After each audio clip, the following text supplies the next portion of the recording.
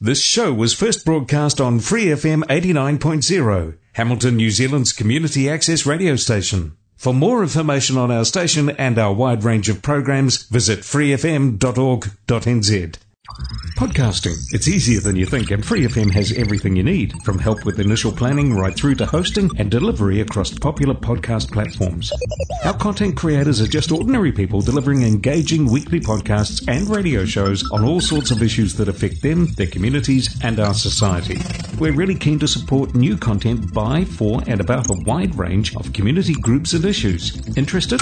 Go to freefm.org.nz or see our Facebook page to find out more.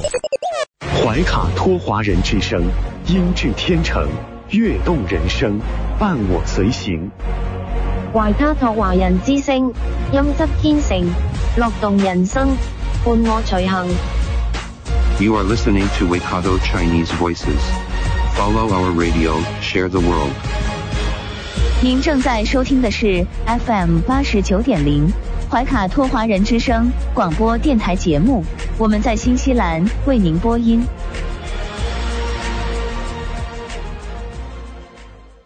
亲爱的听众朋友们，大家晚上好，您正在收听的是 FM 89.0怀卡托华人之声中文广播电台节目，我是主持人建成，我是潇潇，我是小姨。今天是2019年10月22号，时间来到了晚上7点01分。是的，熟悉我们节目的听众朋友都了解，每周二的怀卡托华人之声都有一个热点互动话题栏目，有话好说。自从节目我们改版扩容以后啊，这个深受大家喜欢的节目已经延长到了40分钟。我们将从7点20分开通免费的热线电话0508893733 0508893733，欢迎听众朋友们的踊跃参与。那首先请潇潇和我们的听众分享一下今天的热点话题。是的，今天第一个热点话题是新西兰餐饮消费去年上涨 4%， 外出就餐总花费117亿纽币。据查显示 40% 的人群每周平均在外吃1至3次。对此，您对新西兰餐饮业有什么想表达的吗？第二个话题，最近新西兰生意真不好做吗？老牌媒体公司 MediaWorks 都要变卖家产了。新西兰总理阿德恩表示，这是市场的问题。对此，您怎么看待新西兰商业环境呢？那我们再重复一下，免费热线电话号码是0508893733，期待听众朋友们的参与和百家争鸣。是的，也希望听众朋友呢继续支持我们的节目。那我们首先进入我们每周二的怀卡托华人之声中文广播的第一个栏目，由明天即将新西兰全国发行的《中新时报》特约播出的读报时间。关注天下，服务新华，主流视野，时代情怀。读报时间由《中新时报》特约播出。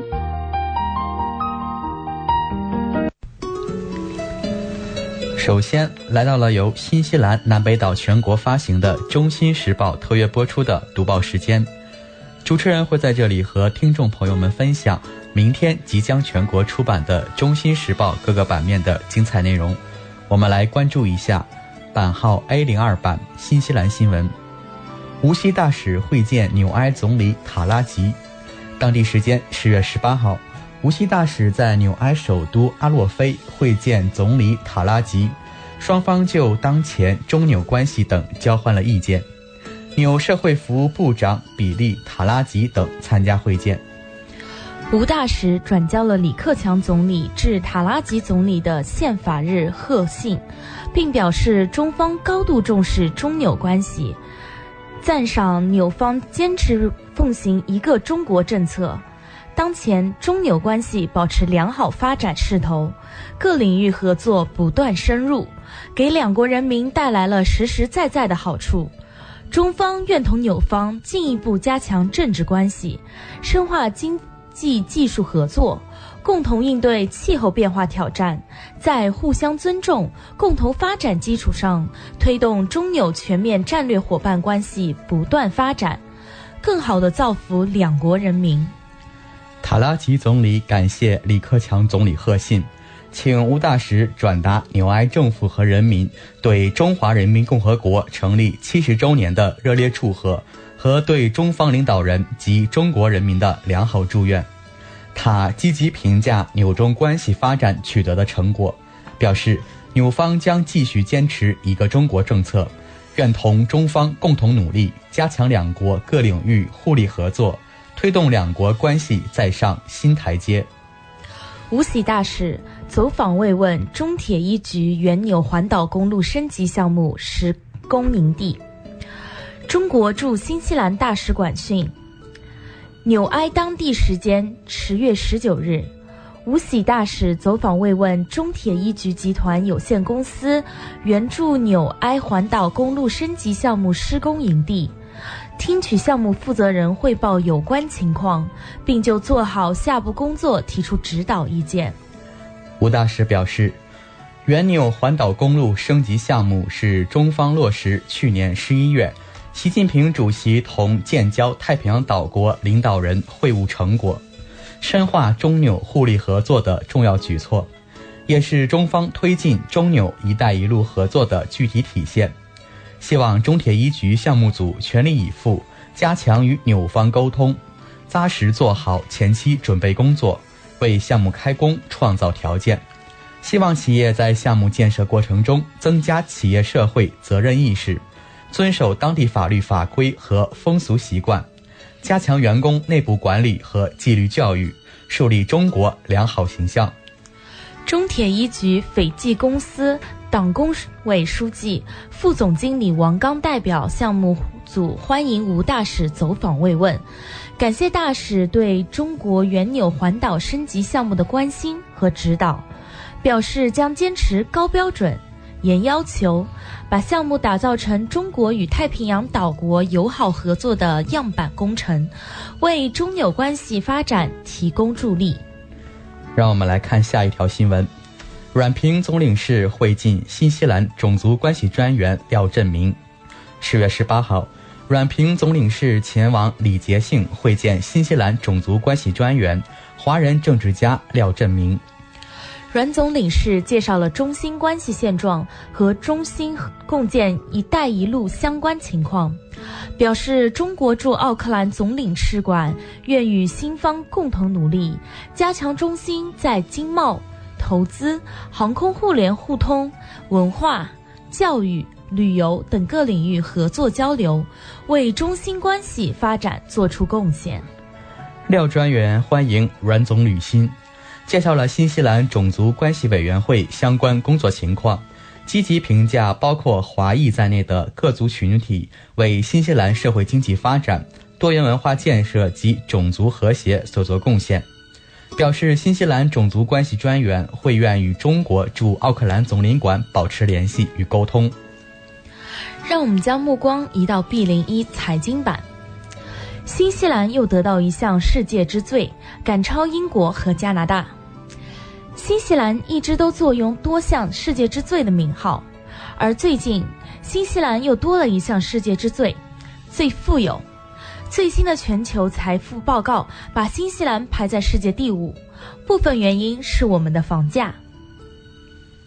根据瑞士信贷研究院周二发布的报告显示，全球财富增加了 14.2 万亿新西兰元，这比去年增长了 2.6%。 在新西兰，总财富增长了 4.2%， 每个成年人的财富增长了 3.1%。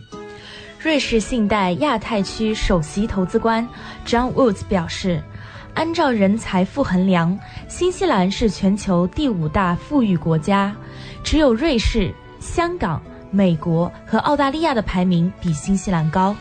报告称，新西兰不仅是全球第5大富裕国家，而其财富分布相当均匀，其中不断上涨的房价为新西兰的财富做出了贡献。房产资产在2011年的占比为 43%， 而且目前则上升至 47%。 由于房价上涨，平均财务几乎有一半都是由房产资产构成。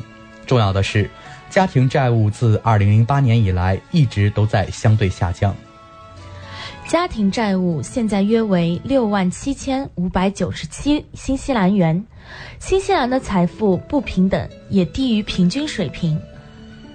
新西兰最富有的1%人持有19%的财富，而在全球范围内，最富有的1%人持有全球45%的净资产。人均收入最高的10个国家及地区分别是：第1，瑞士；第2，香港；第3，美国；第4，澳大利亚；第5，新西兰；第6，新加坡；第7，加拿大；第8，丹麦；第9，英国；第10，荷兰。让我们来看下一则新闻：中国富豪人数首次超过美国。瑞士信贷周一公布的年度财富报告显示，截至今年年中，中国有1亿人财富名列全球前10%，美国则有9900万人。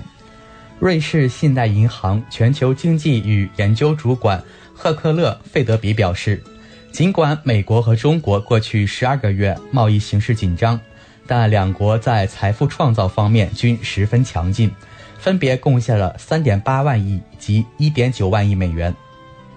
研究显示，全球100万美元富人人数估计增加了110万人，达到4680万人，净资产总规模达158.3万亿美元，占全球总额的44%。接下来让我们来看一下 B02 留学移民板块。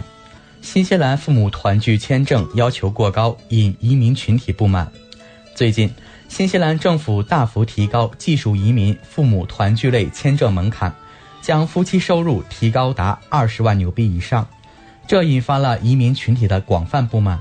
有人认为，这将成为新西兰引入技术移民的阻碍，不利于经济社会发展。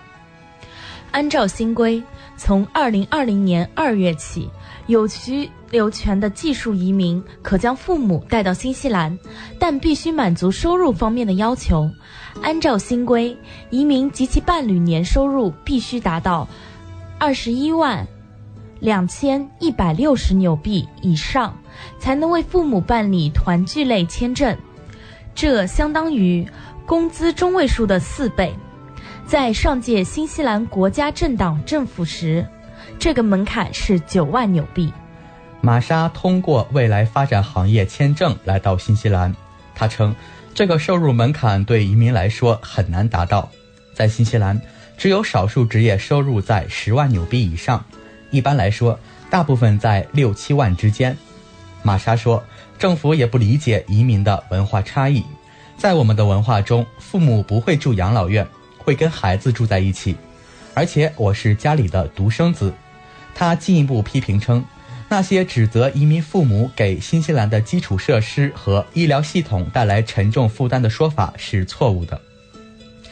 教育和劳动力委员会2019年7月发布报告称，没有证据显示移民的父母大量接受社会援助。样本显示，在底薪的前2年，没有一例团聚父母享受福利，在2到5年间，这个数字略微上升到1%。玛莎称，在这个政策下，技术人员不会选择来新西兰，而是去加拿大、澳大利亚等父母团聚政策友好的国家。而且，由于政策风向转变，他有很多处境相似的朋友都考虑离开这个国家。我已经和至少10几个人聊过，他们表示打算搬到加拿大工作生活。玛莎说，加哥大约5年前移民新西兰，当得知无法让父母和自己以及丈夫团聚时，感到非常震惊。虽然他们一家住着4居房屋，收入不错，但并未达到政府要求的20万纽币年收入。他说，如果父母能留在新西兰，他愿意为2位老人支付私人医疗保险。当被问到是否会推荐其他技术移民来新西兰时，他回答，当然不，而且她和丈夫正打算离开这里，搬到澳洲。对于外界的批评，移民部长伊恩称，所有的文化都希望父母得到照料，上届政府担心社会负担失控，无限期关闭了父母团聚类签证。本届政府重启这项签证，就是为了解决这种不公平的状况。新的收入门槛是根据新西兰工资中位数编制的，与其他居住类签证保持一致。一个孩子担保2个老人，因此要求的薪水是工资中位数的3倍。他说，新西兰经济强劲，充满了机遇，移民申请人数创历史新高。重新开放父母团聚签证会对打算移民新西兰的人更具吸引力。接下来我们来看一下 B03 旅游板块。新西兰入境游客数增长放缓，全球经济增速放缓对许多行业的增长产生了影响，旅游业也无法幸免。随着市场疲软和出境旅游人数下降，我们看到全球游客人数在增长放缓。不出所料，这对新西兰的游客人数产生了影响。全球经济形势、英国脱欧事件以及中美之间的贸易战等带来的不确定性，正在影响人们对全球范围内的旅行选择。一些消费者选择短途旅行和国内旅行，而不是长途旅行。这意味着新西兰正在与其他目的地竞争，希望吸引前往长途目的地的一小部分人。经过多年的强劲增长，国际移民到新西兰的人数开始减少。在截至7月的1年中，入境游客总数增长了 2.8%， 假日游客数持平均。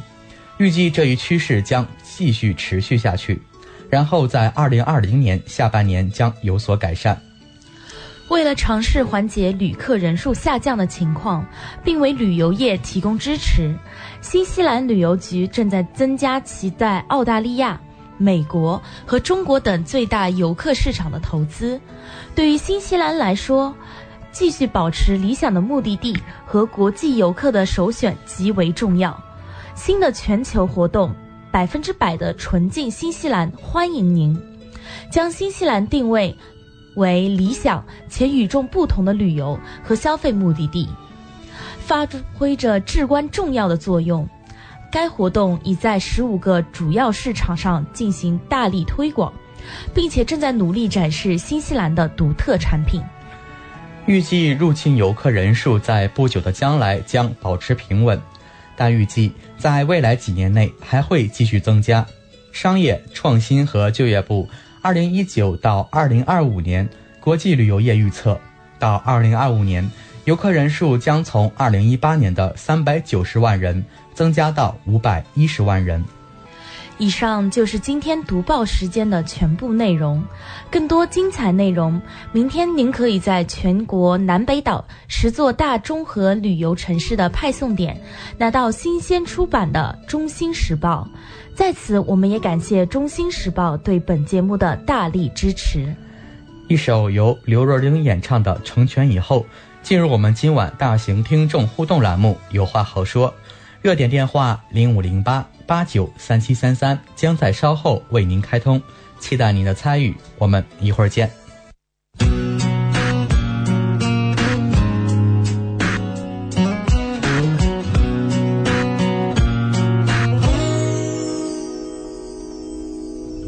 看着你和他走到我面前，微笑地对我说声好久不见。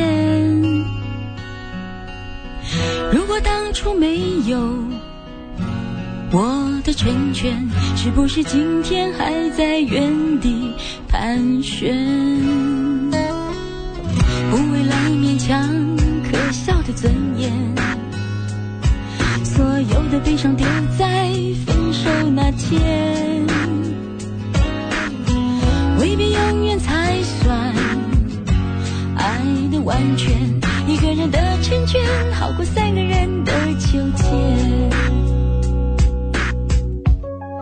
我对你付出的青春这么多年，换来了一句谢谢你的成全，成全了你的潇洒与冒险，成全了我的碧海蓝天。他许你的海誓山盟，你与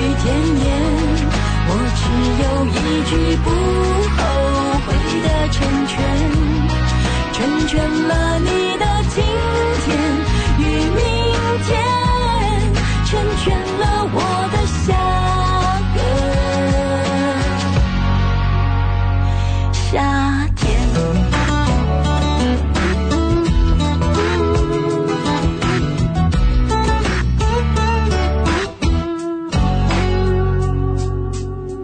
不为了勉强可笑的尊严，所有的悲伤丢在分手那天，未必永远才算爱的完全，一个人的成全好过三个人的纠结。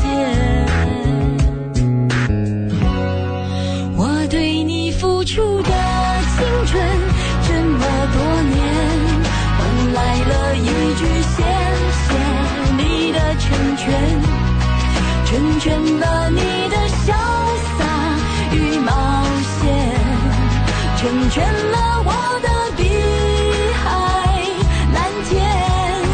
怕许你的还是山盟蜜语甜言，我只有一句不后悔的成全，成全了你的今天与明天，成全了我的下个夏天。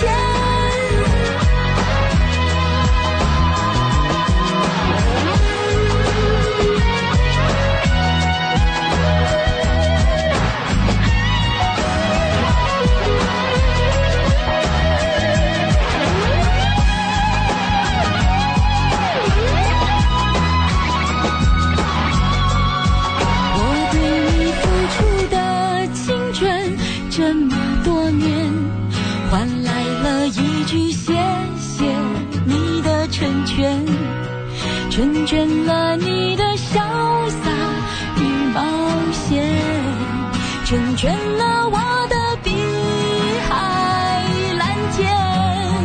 怕许你的还是山盟蜜语甜言，我只有一句不后悔的成全，成全了你的今天与明天，成全了我的下个夏天。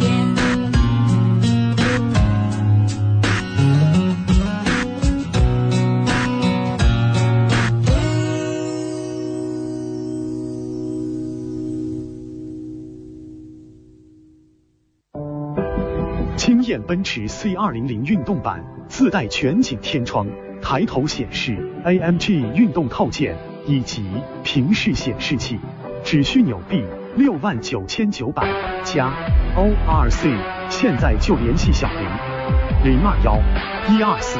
021-124-9536预约试驾。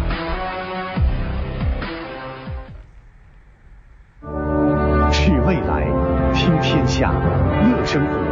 怀卡托华人之声听众参与栏目，有话好说，有您更精彩。亲爱的听众朋友，时间来到了周二的7点23分，现在进入到了怀卡托华人之声大型听众互动栏目，有话好说。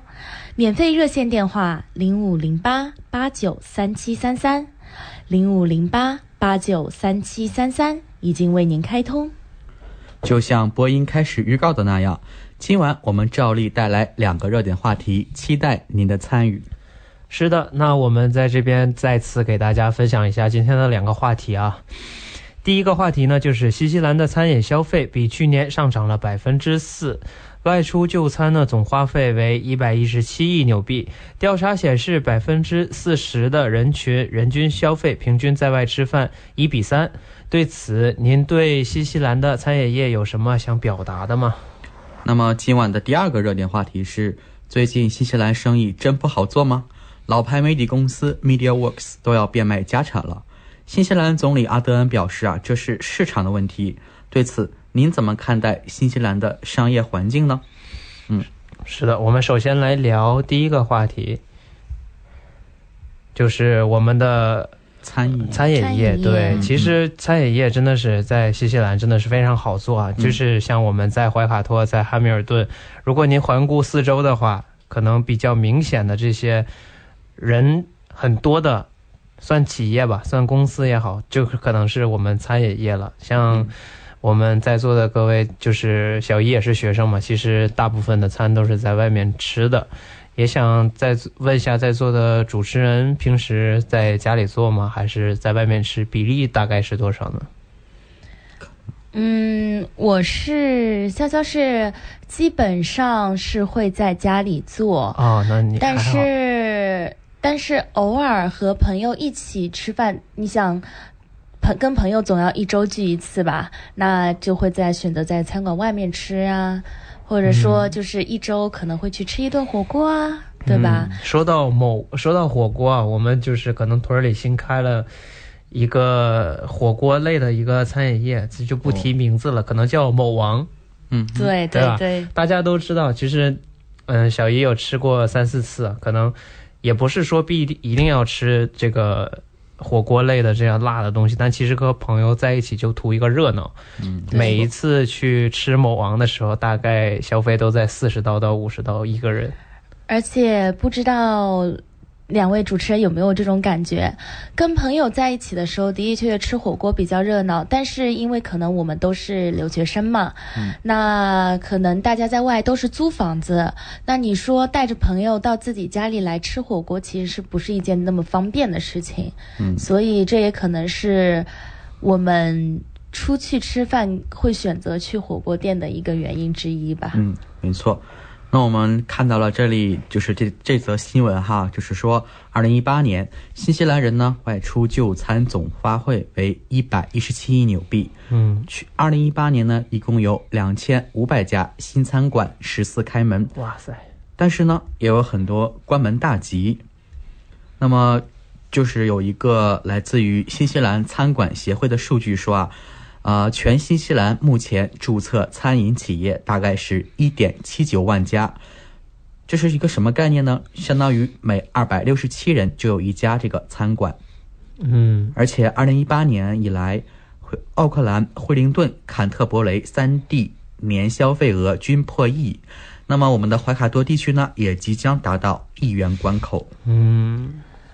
那一说到很多餐饮业企业关门大吉啊，潇潇突然想到了我们昨天提到的那个话题，我们在留学英文时候提到的话题，就是说最低工资的招人招的少了，然后最低工资上涨了，会不会跟这个有关系呢？可能是有一定的关系，用人成本啊什么的，但是最主要的还是说但口味，毕竟饭店嘛，就是口味，靠口味，还是比较重要的。其实它大部分还是上涨的哈，上涨了4%。对，其实潇潇之前也看到过一则新闻，不知道2位主持人知不知道奥克兰有一家 fast food， 就是在吃什么的？就是一家已经开了25年的一家就是快餐店，但是是华人快餐店，开在那个奥克兰比较繁华的一个区域的一个 KTV 的旁边，名字我们就不说了。然后呢，这段时间呢也是关门了，据说是因为那边要造一个新的地铁出口，所以说这家店就是为了要造这个地铁出口，所以整个这一栋商场就关门了。然后完了之后，所以说其实很多人都挺惋惜的，因为其实全黑店也很喜欢那家店。全黑店，不是，就是全黑队。对不起，遗误。All Blacks， 对不起。那么我们回到这个新闻里面，就是说比如说去年新餐馆的开门速度呢为过去5年最低。这个新餐馆协会的首席执行官说成为过去5年最低呢，也不一定是一个坏事。毕竟这个餐饮竞争十分的激烈，而且呢，技能员工处于短缺状态。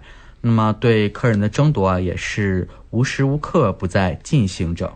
是的，对，所以说开这个餐馆压力其实也蛮大的，不仅要考虑到自己的这个营收也要考虑到这个顾客，还有员工啊，方方面面。对，是。对，我们还看到啊，全国2018年呢新开的餐饮企业2544家，同时关门的餐饮企业或转售的就有2171家。具体分析，这2000多家呢，咖啡馆和餐馆是最多的，其次呢是快餐 take away， 定制餐饮服务呢，酒吧和俱乐部都包括其中。2018年呢，奥克兰地区新开的餐馆就有1116家，关门的呢有930家。其次呢是坎特伯雷新开了300家，关门252家。由此其实大家可以看到，餐饮业的竞争表现呢十分不平衡，在某些地区更为激烈。比如说坎特伯雷啊和奥克兰啊，那大家怎么看这一点呢？就是餐饮业的这个竞争。那潇潇是有认识一些就是开餐饮业的朋友，那我会发现说每次去的时候呢，就发现其实主要的老板也就是厨师，就是基本上是老板就是兼当厨师，就一个人负责，就是热门时段，一般性不是热门时段的话，就很少有人会去吃饭。然后呢，他们可能得拓展业务，招收新的人手。可是招收人手的话，那可能就是因为一些运营问题啊，就导致就是没有办法说就是招收更多的人手，就导致他们得自己忙。是，确实啊。而且根据季节性的，据我所了解，之前好像就是上周吧，我们有去，我跟潇潇有跟自己的好闺蜜去一家中餐馆吃饭，然后呢，我们当时有问那个中餐馆的老板说，这道菜不是应该是有香菜吗？为什么就没有香菜呢？然后他说，因为现在的菜价的原因，菜价上涨，香菜太贵了。他说，可能1公斤的香菜他拿价要拿到一个非常昂贵的价格，是的，有的时候跟超市里买其实是差不多的。是，有的时候冬天的确实有食材会贵，跟季节性确实有关系。没错，可能小一在这边也觉得跟地区也是有关系的，比如说像新闻里说的坎特伯雷啊、奥克兰啊，还有我们的怀卡托地区。拿我们的汉密尔顿举例子，其实汉密尔顿跟我们宏观来看，它还是一个大学的城市，有学生蛮多的，对，学生蛮多的。然后呢，那有学生多的季节，就有学生放假的日子。比如说我们现在大学可能就比较快接近放假了，那饭店可能就会进入到淡季。对，其实跟这些，如果进入到淡季的话呢，你进来的食材可能就没有办法那么快的消灭掉，可能就会存在这些成本啊，然后这些计算人工上的问题，可能就会出现运转不周，可能就会出现这种店面的交易啊这种状况。对，那我们也看到说啊，这个新开的店里面，就是咖啡馆那个 take away 还算是开的比较多，蛮多的。对，可能这边就是对这个咖啡文化也都是比较崇尚的。是的，那现在 KV 都喜欢吃什么呢？可能现在的 KV 吧，最火的可能是 take away， 可能是对，因为这个餐馆协会啊，对1000个人呢进行了调查，他们中啊40%每周平均在外吃1到3次，其次呢，吃快餐和叫外卖的次数啊，和出门去餐馆的次数差不多。是。其实说到就餐体验呢，最多的不满其实是分别可能大家会觉得服务水平比较差，等候的时间可能会比较长啊，菜价太贵啊，餐具不清洁或者是餐厅脏乱。如果对一家餐馆的体验比较糟糕呢，80%的食客是不会再去，3/4的这种食客遇到了不佳体验会向餐厅服务员提出，1/3可能什么也不会说不会做，1/4可能会在网上贴出他们的体验。没错。那么2018年啊，新西兰餐饮业呢一共雇佣了13.3万人，那么它的年增长大约是2%。这其中呢，半数以上是咖啡店和餐馆的员工。从事餐饮服务业的人员中啊，目前1/3的全职员工和18%的兼职工持短期签证工签。那么鉴于餐饮业对移民员工的依赖，移民政策收紧已经引起餐馆老板们的担心。是的，对，所以说就是这个餐饮业感到紧张，担心找不到人帮助他们的生意。那可能这个也会加快餐馆之间交易啊，可能关门的速率啊也会加快。因为我们知道其实很多餐厅都是比较喜欢雇佣说就留学生来作为一个兼职，是的，成本也相对会说比较低一点。对，而且还有的会讲英文，对，缓解一下他们的那个周转压力。好了，那么以上呢就是我们今天在有话好说所讨论的第一个话题。那么一首好听的歌曲过后，是由朴树演唱的《生如夏花》，然后呢我们将进入到今晚有话好说的第二个热点话题，是关于新西兰商业的。我们一会儿见。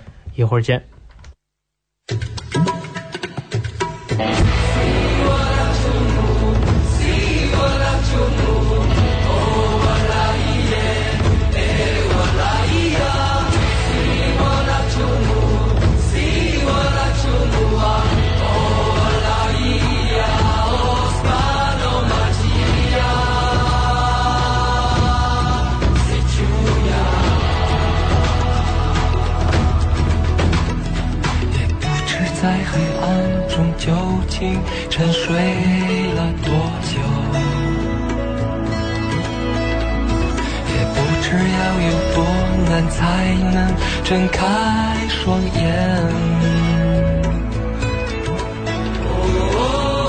我从远方赶来，恰巧你们也在，痴迷流连人间，我为他而狂野。我是这耀眼的瞬间，是划过天边的刹那火焰。我为你来看，我不顾一切，我将熄灭，永不能再回来。我在这里在这里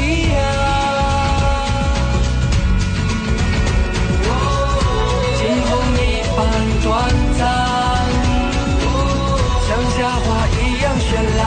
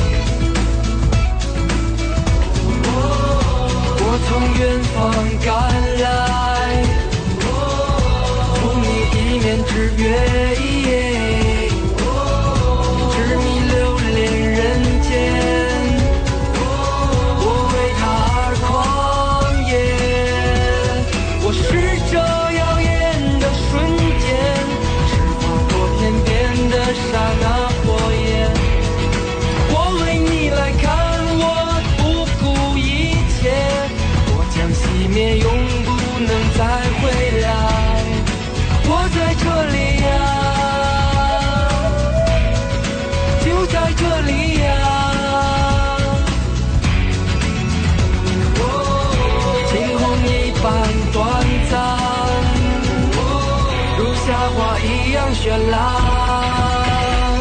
我是这耀眼的瞬间，是划过天边的刹那火焰。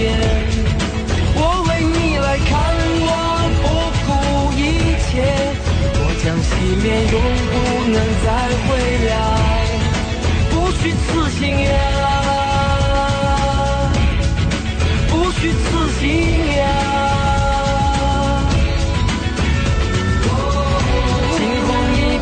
短暂，开放在你眼前。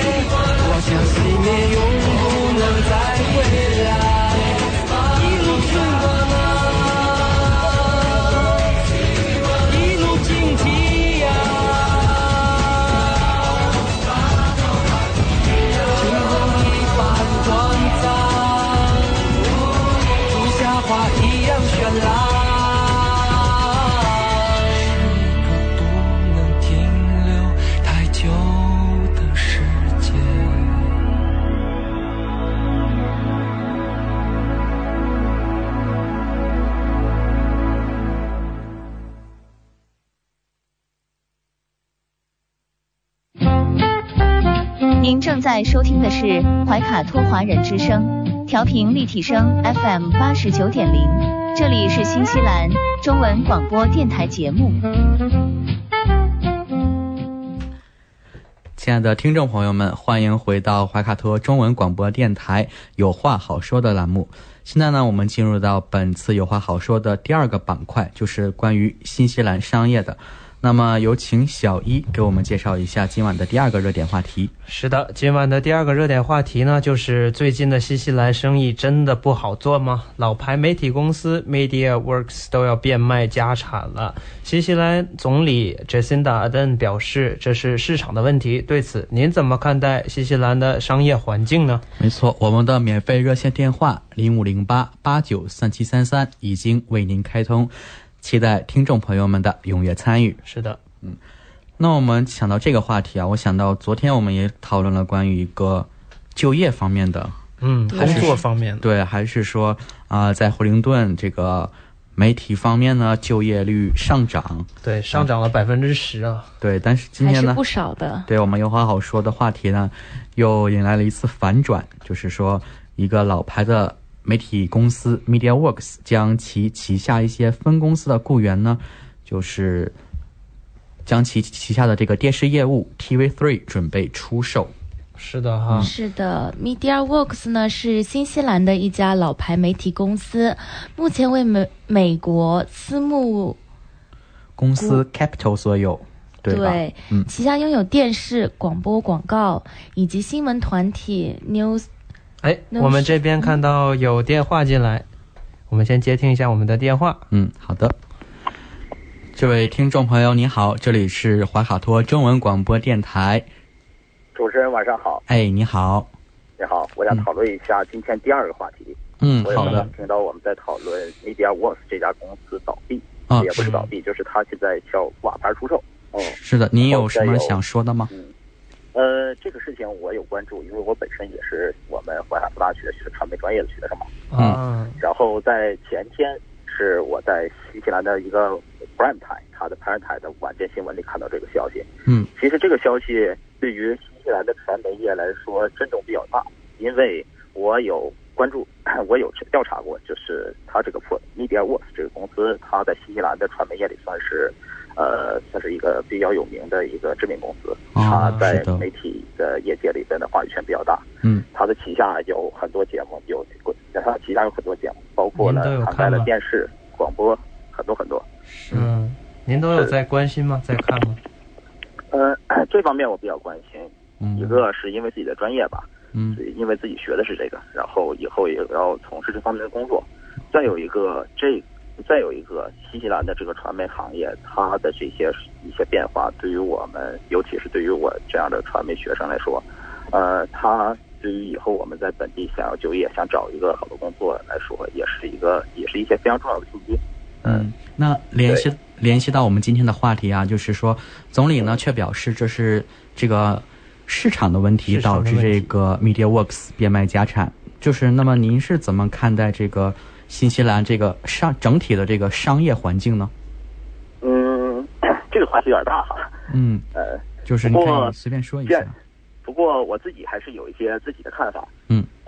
就在刚刚我进到这个节目之前，我有看到天维网今天晚上的一个新闻，就是讲是世界上最新的一个数据表示，新西兰它的个人财富总值在全世界现在已经提升到全世界前5个国家了。对，我们这个刚刚也有播新闻也有提到过这个。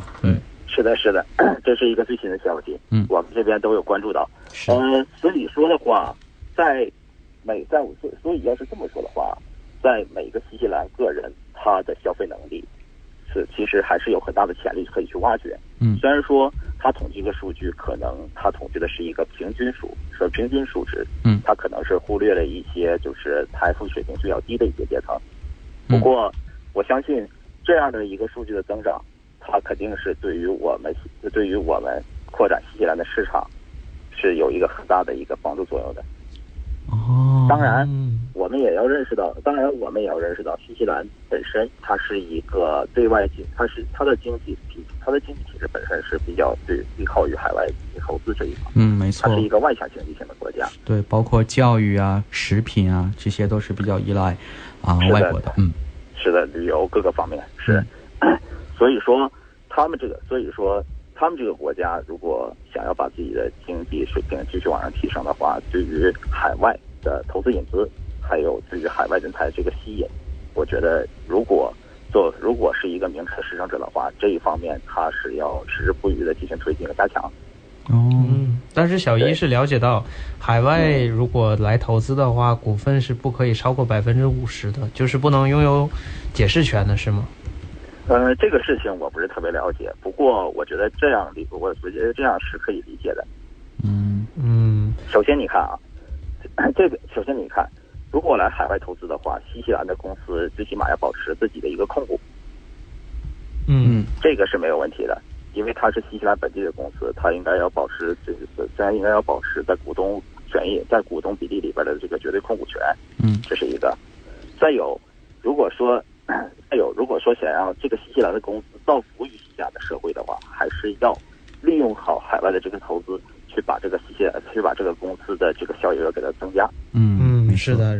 那我觉得这位听众能从市场方面来谈论这件事情，其实是理解蛮深刻的哈。那我们这边看到也有别的听众打过来电话，那我们先给别的听众一个机会好吗？好的，没问题。好的，也希望你在新西兰这个传媒学习这个学业有成，一路顺利。好，大家一起努力。好，再见。再见。好的，那我们刚刚这位听众和我们聊了一下这个从市场的角度对来分析了一下。其实小一这边其实还有别的看法。可能 MediaWorks 它都有提到，它是一个老牌的媒体公司。我们现在的媒体呢，可能是慢慢的，我们也有在学媒体嘛，可能是慢慢的在转型。大家也有看到有旧媒体和新媒体两种形式，可能这也不能说是淘汰吧，但可能就是老媒体但面临的一个挑战，面临一个新的压力。而且就潇潇这里知道，现在整个媒体行业不单单说是新西兰媒体，包括我们国内的媒体，世界媒体，对，世界媒体更多的已经不单单是关注点是在媒体这单纯的一个就是新闻啊这么传播这么一个手法上，可能更多的是关注在一个跨学业或者是跨学科或者是跨专业领域的一个就是不同专业领域的一种融合，就是相当其实我们现在不单单是媒体行业，很多行业都要求你就是跨领域，就是跨专业领域的一个研究，其实这才是现在的一个主流的风向。就是等于说你会的更多，然后能够得到更多的创新嘛。而且现在的信息流动性也比原来高特别多了，不像原来如果你喜欢一个电视明星的话，可能只有在每周固定的这样节目上才可能看得到。现在可能媒体更趋向于这种短快，大家接触信息量大，而且在短时间内就可以接触到原来可能在一周才能接触的信息量。对，而且我们也知道，现在我们大家就是平时，其实我们的生活节奏也是在慢慢变快的。是的啊，那我们也看到这个MediaWorks 将变卖其家产嘛，但是呢，他们已经聘请顾问来就是吸引一些潜在的买家，其中呢就有一个是新西兰比较出名的这个电视频道叫 Sky。对 Sky 我们都知道，对，可能是新西兰最大的商业电台吗？对，可能是电视台。其实大家都有，可能是我们都知道嘛，可能是17块钱一周，就大家会看到像刚才潇潇提到的全黑队的比赛啊，足球啊、篮球啊，都可以在 Sky Sports 上看到。但是呢，他这个MediaWorks 董事长他说，免费电视的运营市场是非常艰难的，而且呢，今年形势有所恶化。这在新西兰所有免费电视运营商的表现上都有反映，就是不仅仅是在 MediaWorks。对，所以说 MediaWorks 是一个免费的一个电视运营商。它是在 Radios 大家都知道，它是除了那个苹果的那种 broadcast， 剩下其实都是像我们的 FM 98.0啊，都是免费向大家提供我们的播音节目的。对的，是像我们新的可能新西兰比较受欢迎的，像 Sky 和 Netflix，都是可能你可以每周，然后有的可能是3个月的免费的 trial， 然后之后可能是按周收钱。这是一个新的媒体的形式。没错。那么考虑到市场啊和这个真正的商业需求，以及这个 MediaWorks 所面临的结构障碍，那么广播业务呢持续成功，表明啊这个 MediaWorks 前景是非常光明的。所以说就可能是听广播的听众朋友们还是蛮多的。对，上下班路途堵车中，可以就是打开收音机听一下一些广播，消遣一下时间。是的，说到这儿，我不由觉得我们的怀卡托华人之声很骄傲的一件事情，因为我们是怀卡托地区第一家华人广播电台。对，经过我们这几个月的努力呢，现在已经就是在每个月的排行榜已经这个小有进步，对，逐渐向前列靠近。是的，对，也脱离不了大家的支持。对，在这里呢，也感谢我们的听众朋友们对我们怀卡托中文广播电台长期以来的支持。谢谢大家。谢谢大家。是的，那我们再回到我们这个主题啊，就是说有一些 MediaWorks 记者呢，他们自己也是在上周五新闻发布会前几分钟才知道就是这一消息。那么据报道呢，主持人们都被叫行1对1的这个单独谈话。当然呢，就是被叫到的人都惊呆了，很明显，他们觉得这个 TV 电视呢业务没有任何的价值，然后感觉整个公司呢处于不断变化的状态，也就是可能刚刚我们所说的就是传统媒体向这个新兴的媒体转型的状态。是，那么其中啊有一个这个员工就是在推特上面也是发了一些推文，就是说今天呢我已经为未来的潜在失业做好了准备。首先退了我周日买的电视机，第二点退了我所有流媒体的服务，第三点开始考虑学习驾驶，因为从长期看做一个 Uber 司机可能会是一个选择，第四点把我的贷款调至最低还款额。可以看到这名员工是在酸整个公司啊，而且也是抱着一个非常消极的态度啊。那么这个媒体评论员啊就说，如果无法找到买家呢，将会丧失数百个工作岗位。是的，这可能就是为什么这个员工在推特上面酸这个公司的原因，因为公司在转型，可能难免涉及到要裁员啊这些。对，可能有一些产业在新西兰就是算是比较热门，但是有一些产业呢就可能趋近于饱和的这么一种状态。对，而且在新闻发布的当天，新西兰广播部长那个 Chris 他也拒绝接受了采访。对于此事呢，他也发表了一个声明，说在这个不稳定的时期，他将和 MediaWorks TV 的员工同在。他也指出，这是 MediaWorks 做出的一个商业决定，他呢不想干预销售的过程。对。那么这个时候呢，新西兰总理阿德恩呢表示，这最终是市场的问题。那么10月18号做出的这个商业决定，很明显呢是给在 MediaWorks 工作的人们带来了一段不确定的时期。我只想呢承认这一点。当阿德恩被问及目前处于亏损状态的 TVNZ 新西兰广播电视公司能否在一个公平的竞争环境中运营时，阿德恩说，政府并没有为 TVNZ 的日常运营投入资金，这一点很重要。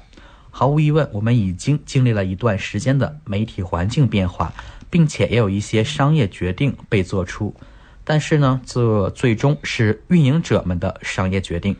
可能 Jacinda 和我们刚才来电的那位听众的立场可能是相同，他觉得是市场方面的问题。对，我们主持人呢可能就是觉得是媒体在转型的方面的观点，都可能大家各持观点，我觉得都是好的。可能这只是给我们的听众朋友一个建议或者是一个方向，你也可能有您自己的建议哈。没错。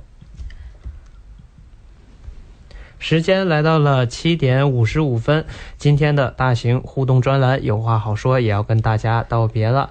感谢听众朋友们的热心参与，让我们可以通过怀卡托华人之声分享百家之言。是的，我们也感受到了听众朋友们的热情讨论，期待今后可以继续就大家关心的时事热点发表您的意见。那么接下来给大家带来一首好听的男女对唱，是由陈楚生和胡莎莎演唱的《招摇》，然后在8点整进入我们的全球新闻纵览。欢迎听众朋友们继续收听，不要走开，一会儿回来。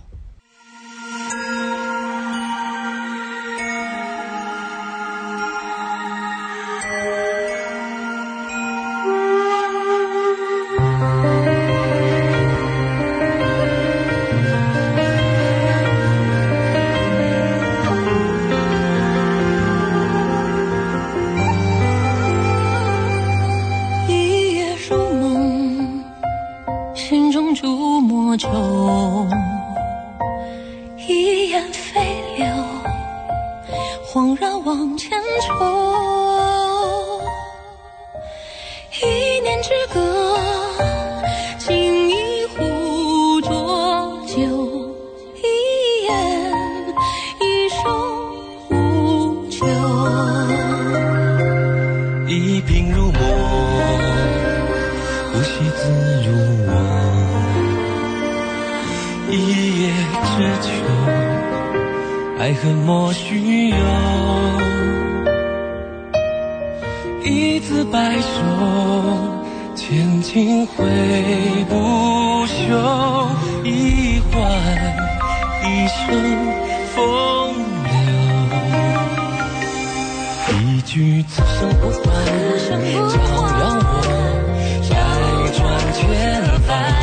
留一山孤注悲欢，若是岁月太短，照耀我千帆百转，陪你誓言无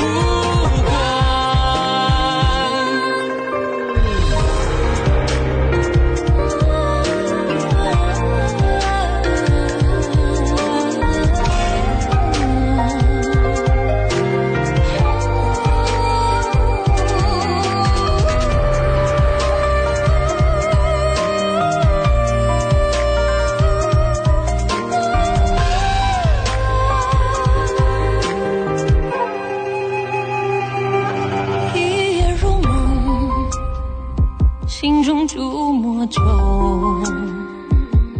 一眼飞流，恍然往前冲。一念之隔，情一壶浊酒。一言一生无求。一颦入墨，呼吸自如我。一叶知秋，爱恨莫须有。一字白首，千金挥不休。一换一生风流，一去此生不还，生不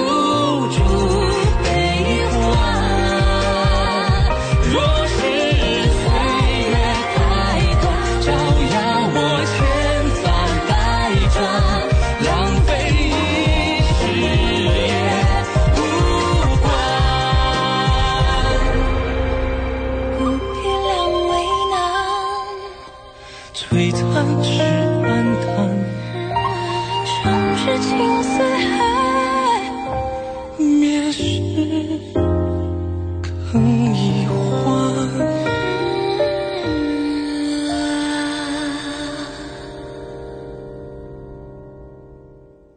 怀卡托华人之声，音质天成，悦动人生，伴我随行。懷卡托華人之聲，音質天成，樂動人生，伴我隨行。You are listening to Waikato Chinese Voices. Follow our radio, share the world.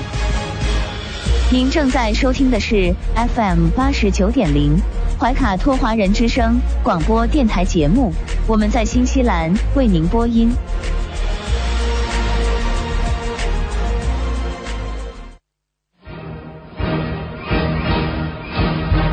观点改变生活，动态触手可得。中新时报特约节目，全球新闻纵览，关注大千世界，传播价值资讯。怀卡托华人之声整点播出。家事国事天下事，事事关心。这里聚焦了社会的点点滴滴，最新最快的国内外政治经济动态，尽在每周二8点的全球新闻纵览。今天的新闻有以下主要内容。中国国内方面，习近平对科技特派员制度推行20周年作出重要指示，强调坚持人才下沉、科技下乡服务3农，用科技助力脱困、攻坚和乡村振兴。两部委负责人以人民为中心，提高城市人居住环境质量。退役军人事务所等5部门联合印发关于加强困难退役军人帮扶助工作的意见。600余家中外企业新科技亮相互联网之博览会。港澳台方面，香港特区政府陈同佳系自愿到台湾自首，涉及政治操作，指控完全失实。80余名台湾青年在重庆参加交流探索访谈发展机遇。国际方面，英国公众促对脱欧进行最终决定权公投，逾22万人支持。西班牙警方驱散示威者，已有数百人被捕。首先，我们来关注中国国内新闻。习近平对科技特派员制度推行20周年作出重要指示，强调坚持人才下沉、科技下乡服务3农，用科技助力脱贫攻坚和乡村振兴。近日，中央中共总书记、国家主席、中央军委主席习近平对科技特派员制度推行20周年作出重要指示。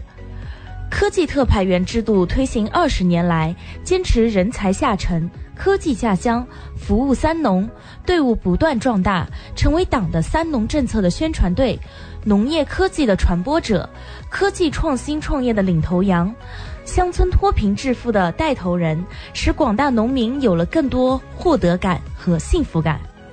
习近平强调，创新是乡村全面振兴的重要支撑，要坚持把科技特派委员制度作为创新科技人才服务乡村振兴的重要工作进一步抓好抓实。广大科技特派员要秉持初心，在科技助力脱贫攻坚和乡村振兴中不断做出更大的贡献。让我们来看下一则新闻。两部委负责人以人民为中心，提高城市人居住环境质量。住房和城乡建设部自然资源部相关负责人10月19日表示，要以人民为中心，根据人民对美好生活需要的日趋丰富多元化，因地制宜加强规划引领，提高人居住环境质量。在中国城市规划学会主办的2019年中国城市规划年会上，住房和城乡建筑副部长黄燕说，以人民为中心是城市进入到下半场城市高质量发展建设的出发点，要了解不同人群的共性需求，创新城市的工作室方法，真正以人民为中心的理念贯通制度、机制、技术以及行动落实到城市各个角落的具体工作上去。让我们来看下一则新闻。退役军人事务部等5部门联合印发关于加强困难退役军人帮扶援助工作的意见，退役军人事务部、民政部、财政部、住房和城乡建设部、国家医疗保障局日前联合印发关于加强困难退役军人帮扶援助工作的意见，自2019年10月9日起实施。意见以习近平新时代中国特色社会主义思想为指导，贯彻落实以人民为中心的发展思想，充分考虑退役军人为国防和军队建设所做贡献，借鉴国内外有益做法，聚焦退役军人的特点诉求，结合管理服务现实需求，对帮扶援助的对象、情形、方式方法、保障标准、办理程序等事项作出规范和明确。对于推动建立困难退役军人帮扶援助新机制，进一步提高救急济难水平，服务军地改革发展，促进社会和谐稳定，体现社会主义尊崇优待，具有特别的重要意义。让我们来看下一则新闻。600余家中外企业新科技亮相互联网之光博览会。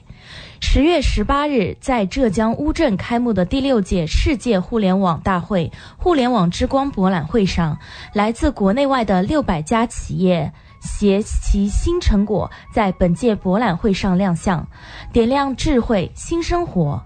据悉，本届博览会为期5天，设置展示、新产品、新技术发布、产业合作项目洽谈等板块，聚焦人工智能、5G、云计算、大数据、网络安全、工业互联网、智慧医疗等前沿科技应用。接着我们把目光转向港澳台方面。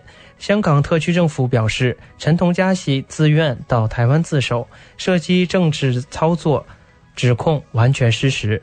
香港特区政府10月20日晚发表声明称，涉嫌在台湾杀人的嫌疑人陈同佳喜日前表示愿意出狱后到台湾自首，这纯粹出于个人自愿。关于陈同佳喜被自首涉及政治操作的指控完全失实。声明指出，香港特区崇尚法治，警方打击罪案不遗余力，特区政府正律司在检控方面严格把关。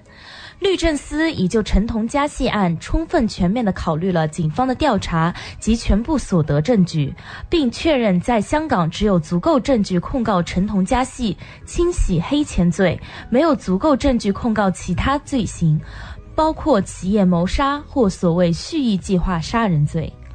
声明表示，香港执法、检控、司法机构保持政治中立，完全按照所得证据行事。对于无中生有、凭空捏造的说法，包括所谓的调查不足、漠视追诉其杀人罪行的情况，香港有司法管辖权而不应用等，特区政府表示深切遗憾。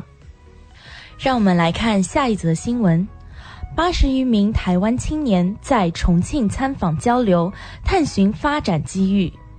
近日举行的台湾青年青英重庆行活动中，80余名台湾青年在重庆实地参访考察，探寻合作发展机遇。本次台湾青年英青重庆行活动从10月16日持续到10月20日，共邀请了台湾工商建设局研究所的共青团员、彰惠县的青年总工会、台湾市的青工会、全国台湾同胞投资企业联谊青年团及其他省共80多名台湾青年参加来重庆访问。据介绍，采访团重点考察了荣昌区下部小镇、安陶博物馆、万林古镇，以及渝北区重庆广告产业园、两江新区里加智慧体验区、沙坪坝区磁器口古镇、重庆2场文创公园等，并以研讨、座谈等形式多样的活动，了解重庆的历史文化和经济社会发展，增进台湾青年对大陆的认识和了解，搭建起渝台青年创业合作平台。我们接着把目光转向国际方面，英国公众促对脱欧进行的最终决定权公投逾22万人支持。英国议会下院10月19日通过一项修正案，阻止对首相约翰逊的新脱欧协议进行表决，迫使约翰逊致信欧盟寻求延期脱欧。与此同时，一副敦促脱欧进行的最终决定权公投联名被发起，在不到48小时内获得了22万人的签署支持。据报道，这封信由英国人竞选团体人民的投票以英国独立报组织发起，皆在呼吁英国与脱欧的官员竭尽可能地确认首相约翰逊提出的新脱欧协议是否符合人民的意愿。截至21日晚，已有22万人签署联名信，距签署发起不到48小时。对此，工党影子脱欧事务大臣斯塔默在回应中支持者的电子邮件中表达了对联名信签署行动的肯定。以上就是今天8点整全球新闻纵览的内容，接下来为大家带来一首好听的歌曲，然后在8点15分左右来到我们改版后全新推出的栏目人在旅途。主持人将和您一起分享中国、新西兰两地不容错过的风光景色，特别提醒喜欢旅游探索的听众朋友们注意收听，马上回来。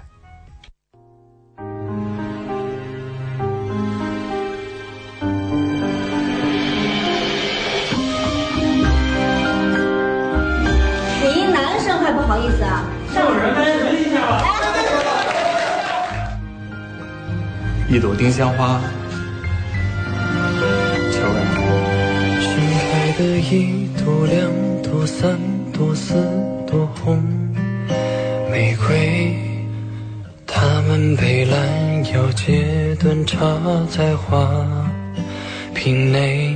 也许过1天、2天、3天、4天就枯萎，再没有人去理会它们美不美，只留下一屋残留的香味，像是在预示着爱情的不完美。也没有谁会为它流一滴眼泪，像是那梦来就开那么的伤悲。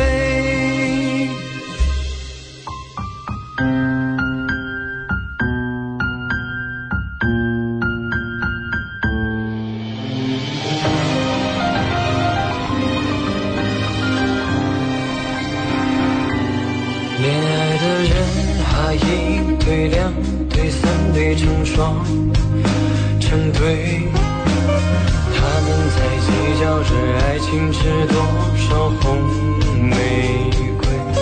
也许过1年、2年、3年、4年就变味，再不如当初想象中那么鲜美，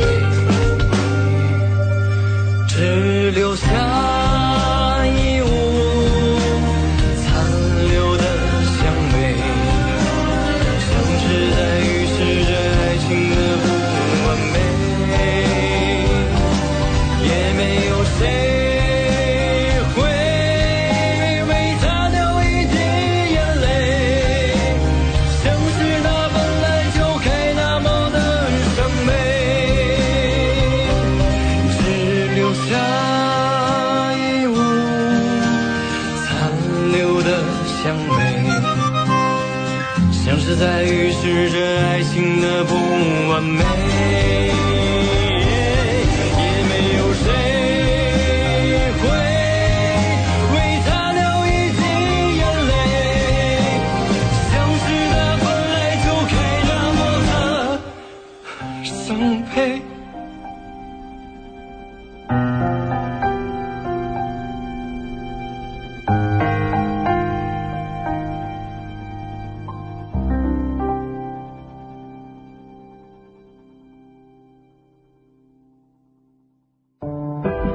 惊艳奔驰 C200 运动版，自带全景天窗，抬头显示 AMG 运动套件以及平视显示器，只需纽币69900加 ORC， 现在就联系小林021-124-9536预约试驾。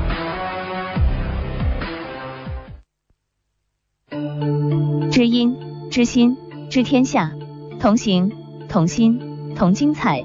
怀卡托华人之声美文分享栏目《人在旅途》，用耳朵倾听你我的快乐，用心灵关注世界的宽广。世界这么大，我想去看看。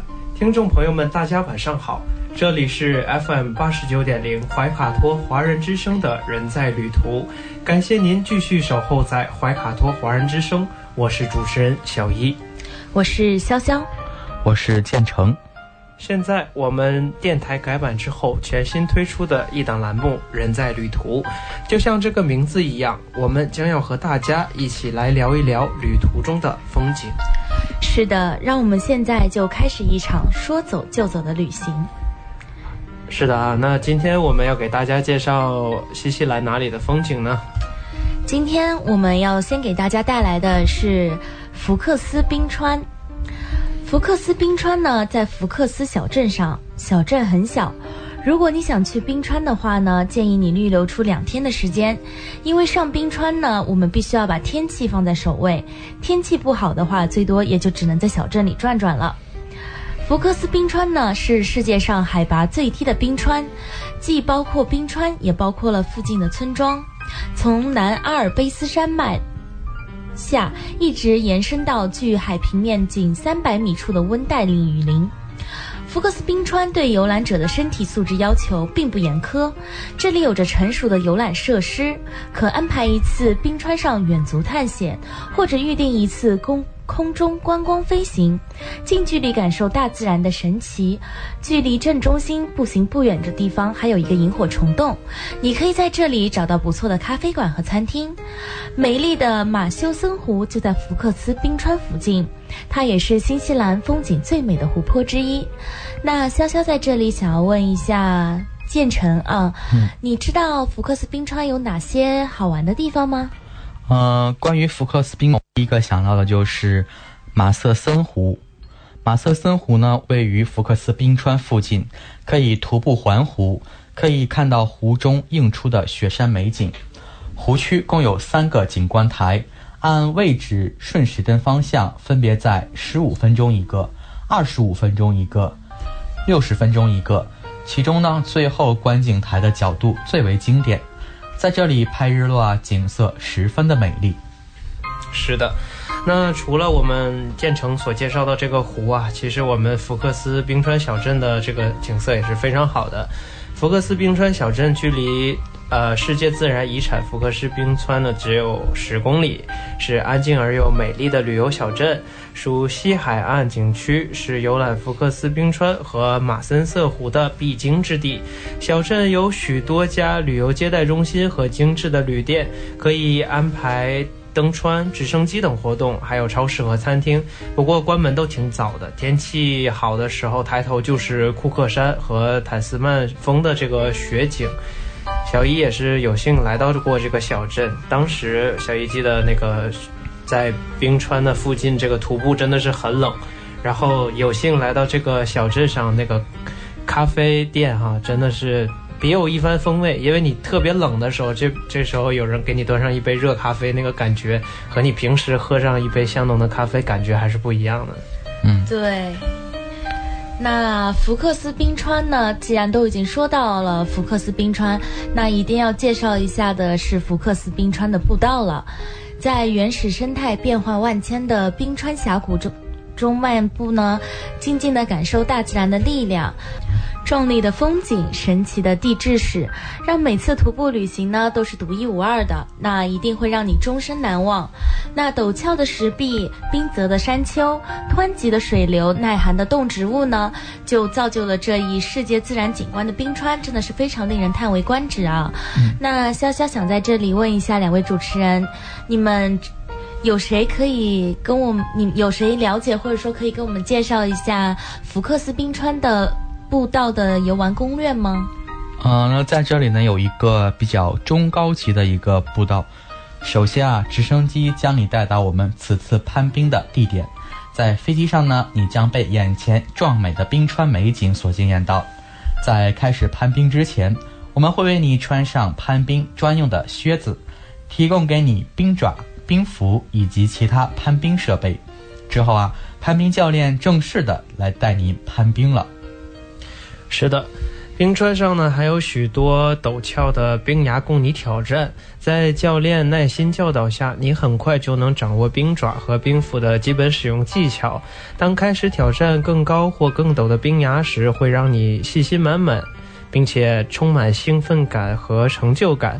而当你攀爬冰崖到冰峰上时，连接你和安全吊带上的绳索能随时保证您的安全，让您尽情的投入，毫无后顾之忧。没错啊，就像两位主持人介绍的那样，我相信这些攀冰教练呢都是训练有素、经验极其丰富的，一定会根据您的个人体质啊，或者说为您设置一个专属的攀冰计划，然后呢让您有一个很好的体验。那潇潇在这里呢想要给听众朋友们一些温馨提示，就是咱们在去福克斯冰川步行的时候，建议穿着或者是携带一些保暖的衣物，尽量的不要穿牛仔裤，因为毕竟是一项运动嘛，那穿牛仔裤会相对来说不是那么的方便，运动服是最佳的选择。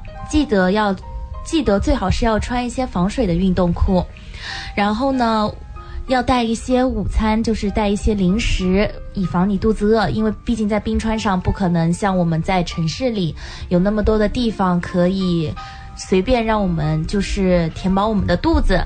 然后呢要记得戴上太阳眼镜，防止我们的眼睛呢受到紫外线强烈的照射，而导致眼睛出现就是一些不良的反应。也要记得涂好厚厚的防晒霜，也要记得带上防晒霜，不然的话您可能在回去之后就会变成我们国宝一般的存在。然后呢记得带充足的水，愿意的听众朋友呢可以带上您的相机，记录下您在福克斯冰川的一些美好的经历。然后呢还要提醒一下，这个行程呢老人、孕妇、儿童、行动不便的人士呢建议不要参加。然后呢接下来我们还有福克斯冰川还有什么其他好玩的地方呢？是的，福克斯冰川呢还有一个我们的美术馆叫 Reflection New Zealand。 如果大家对于美术比较感兴趣的话呢，这个美术馆就坐落在马森瑟湖的湖畔，不远处就是福克斯冰川，都在那儿附近。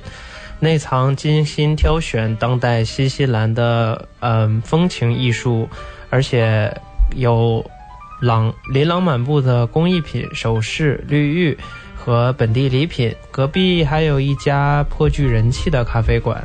没错，那这是一家新西兰风情的美术馆兼礼品店，坐落在隐蔽处的美术馆荟萃本土制造的各色精致礼品、工艺品、纪念品、时尚美丽奴羊毛服饰、西海岸绿玉制品及富本国特色的珠宝首饰。 Reflection NZ 的琳琅商品中啊，必有你中意的一款。那么在 Reflection NZ 美术馆坐落在马瑟森湖徒步小径的入口处呢，旁边啊就是广受欢迎的一个咖啡馆，远眺雄伟的库克山和塔斯曼山。那么驱车5分钟呢就可以到达福克斯冰川，25分钟啊就可到达弗朗兹约瑟夫冰川。是的，那除了我们新西兰的美景呢，今天我们也要跟大家介绍一下我们国内的城市，也就是近段时间国内旅游安全系数排名第1的城市西安。西安呢古称长安、镐京，是陕西省会副省级市，关中平原城市群核心城市，曾是古丝绸之路的起点，是一带一路核心区，联合国教科文组织于1981年确定的世界历史名城。西安呢是中华文明和中华民族重要的发祥地之一，历史上先后有多个王朝在这里建都，封高都城、秦阿宫房屋、兵马俑、汉未央宫、长乐宫、隋大兴城、唐大明城、兴庆宫等都勾勒出了长安情节。那西安真的是有非常多的历史，真的是经历了非常多的历史，也有非常多的历史遗迹啊。西安呢也是国务院公布的首批国家历史文化名城，然后呢也是世界4大古都之一。历史上呢建都，我们中华历史上建都朝代最多的、时间最长的、影响力最大的都城之一。潇潇在这里想要问一下两位主持人，你们可不可以简单的向大家介绍一下西安有哪些值得去的地方呢？是的，西安可能大家想到西安的话呢，就会想到兵马俑，但其实呢还有很多其他的景点，就像我们如果看了我们长安12时辰的观众朋友，大家都可能知道大慈恩寺。大慈恩寺呢是位于唐长安城晋昌坊中国佛教8宗之一的唯识宗。那大慈恩寺呢是中国唐朝佛教建筑的艺术杰作，登上塔顶呢，您可以眺岸长安湾的整个风景，它还是长安的标志性建筑，每一个到西安旅游的人都会想亲眼观赏。那接下来呢，就是潇潇想要给大家介绍一下高家大院。那高家大院呢，其实是高岳松的故居，然后呢，俗称高家大院，占地呢4.2亩，然后呢，是从明崇祯到清同治时代为官的官宦人家的高家祖宅，然后呢，也是位于西安的北院门清真小吃街上。然后呢，西安还有哪些好玩的地方呢？那么最后一个就是我们的华清宫了，它是唐代封建帝王游幸的别宫，后来也称华清池。那么它包括原骊山国家森林公园与颐和园、圆明园、承德避暑山庄，并称为中国的4大皇家园林。是的，那到了西安呢，大家还要不要忘了吃西安的美食啊。好的，今天的旅途呢就要告一段落了，希望听众朋友们喜欢我们今天一路的风景。在这里，主持人提醒大家劳逸结合，时常和自己的家人朋友一起游览大好山河，让我们一起在路上。接下来给各位听众朋友们带来一首由张惠妹演唱的《相爱后动物感伤》，随后请收音机前的小朋友准备好收听潇潇姐姐今晚有趣的睡前故事，不要走开哦，一会儿见。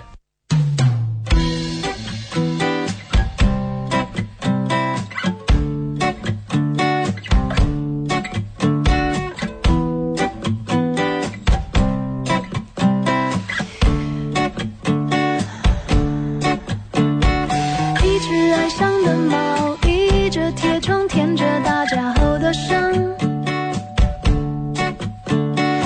一张白色床单皱成一团不知所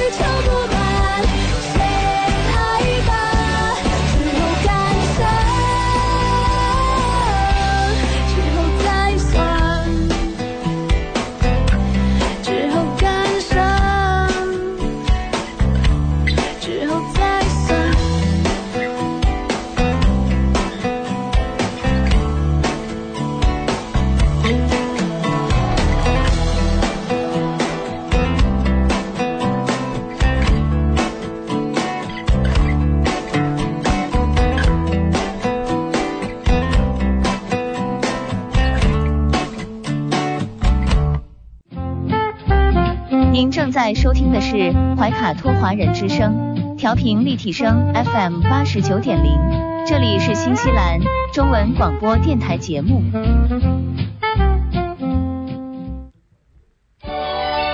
晚安宝贝开始播音啦，这里有宝宝喜欢的睡前故事，陪伴大家好梦甜甜。祝大朋友小朋友们晚安。收音机前亲爱的小朋友们，大家晚上好，这里是怀卡托华人之声中文广播电台，我是你们的潇潇姐姐，时间来到了晚上8点半。今天呢，要带给小朋友们的睡前故事呢是《西游记》。我们呢今天继续讲《西游记》的故事。上次我们讲到《西游记》的第2章齐天大圣之大闹龙宫，我们讲到说孙悟空驾云来到了傲来国上空，念起咒语，立即天空刮起了狂风，沙石乱飞，把满城的军民吓得不敢出来。他趁机跑进了兵器库，拔了一把毫毛一吹，变成了上千个小猴，乱搬乱抢。孙悟空见差不多了，便风向一变，回到了花果山。从那以后呢，花果山水帘洞的名气就更大了，所有的妖怪头子及72洞的洞主都来拜见孙悟空。可是呢，孙悟空却有一件事不顺心，他嫌那口大刀太轻，不好用。有个通背羽猿猴告诉悟空，水帘洞的桥下可以直通东海龙宫，叫他去找龙王要一件得心应手的兵器。悟空立刻来到了东海龙宫，给老龙王敖广讲明了来这儿的目的。老龙王不好推辞，叫虾兵们抬出了一杆3600斤重的9叉戟。悟空接过来玩了一阵，还是嫌它太轻。龙王又命令虾兵蟹将们抬出了一柄7200重的方天画戟。悟空一见，仍然嫌它太轻了。龙王说，再也没有比这更重的兵器了。悟空不信，和龙王吵了起来。龙婆给龙王说，大禹治水的时候测定海水深浅的神针铁最近总是放光，就那个了，就把这个给他吧，管他能不能用，把他打发走得了。龙王听后告诉悟空，这宝物太重了，你自己去取吧。孙悟空跟着龙王来到了海底，龙王用手一指说，放光的就是这个。悟空见神针铁金光四射，就走过去，用手摸了摸，原来是根铁柱子，斗一样粗，2丈多高。孙悟空使劲用手扳了扳，说，太长太长了，要是再短些，再细一些就好了。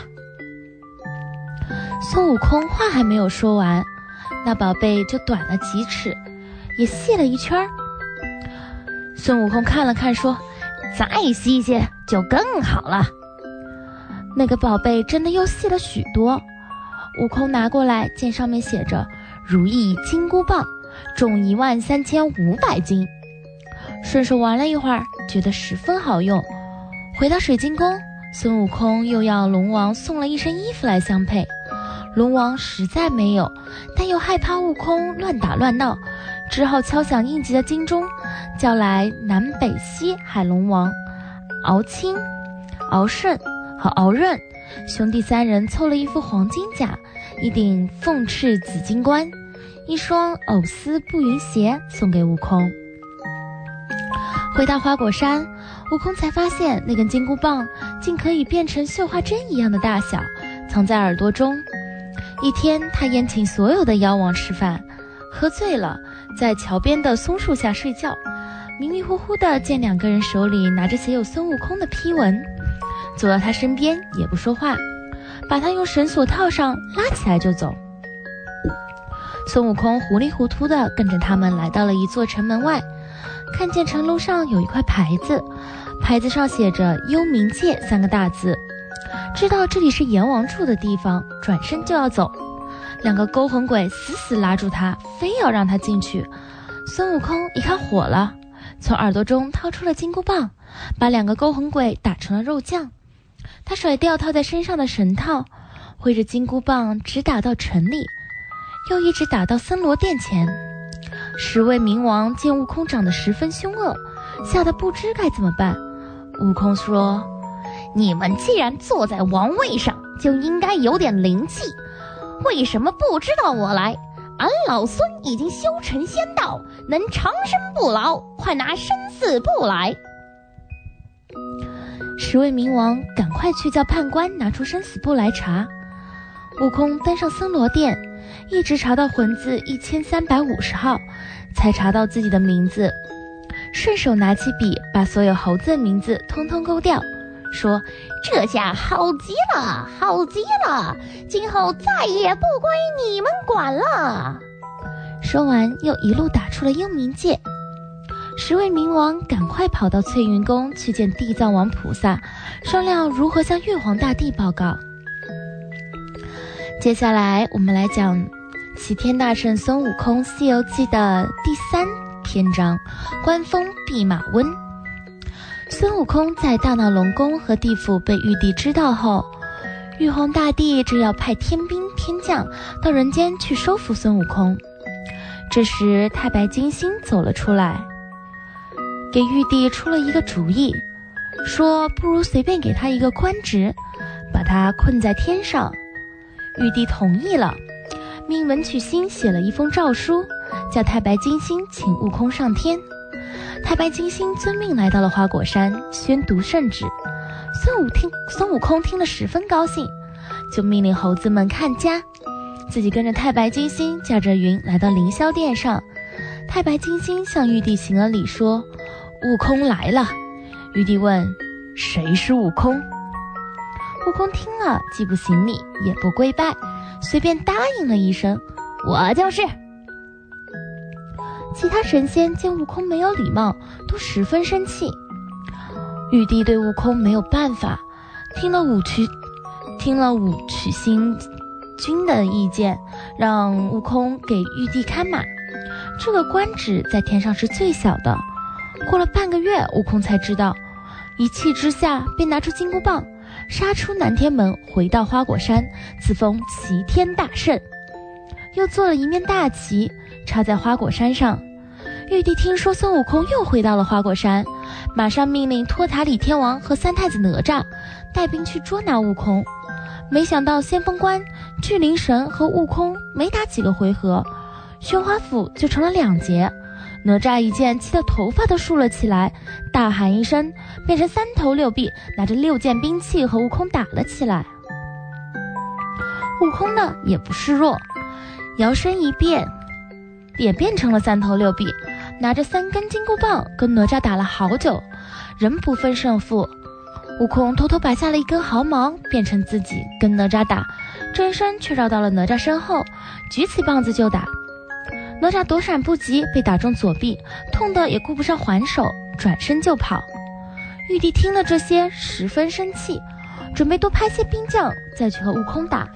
这时太白金星又出了个主意，不如封孙悟空一个有名无权的齐天大圣，什么事也不让他管，只把他留在天上，免得再派人去打，伤了那些兵将们。玉帝觉得有道理，于是派太白金星去讲和。悟空听说后十分高兴，跟太白金星又一次来到了天宫。玉帝马上让人在蟠桃园的右侧为孙悟空修了一座齐天大圣府。孙悟空到底是只猴子，知道名声好听，也不问有没有实权，整天和天神们以兄弟相称，在府内吃喝玩乐，今天东游游，明天西转转，自由自在。时间长了，玉帝怕悟空闲着没事干添麻烦，就让他去管蟠桃园。这桃园前、中、后各有桃树1200棵，前面的树3000年结果成熟，吃了可以成仙；中间的树6000年结果成熟，吃了能长生不老；后面的树9000年结果成熟，吃了以后可以跟日月同辉，天地齐寿。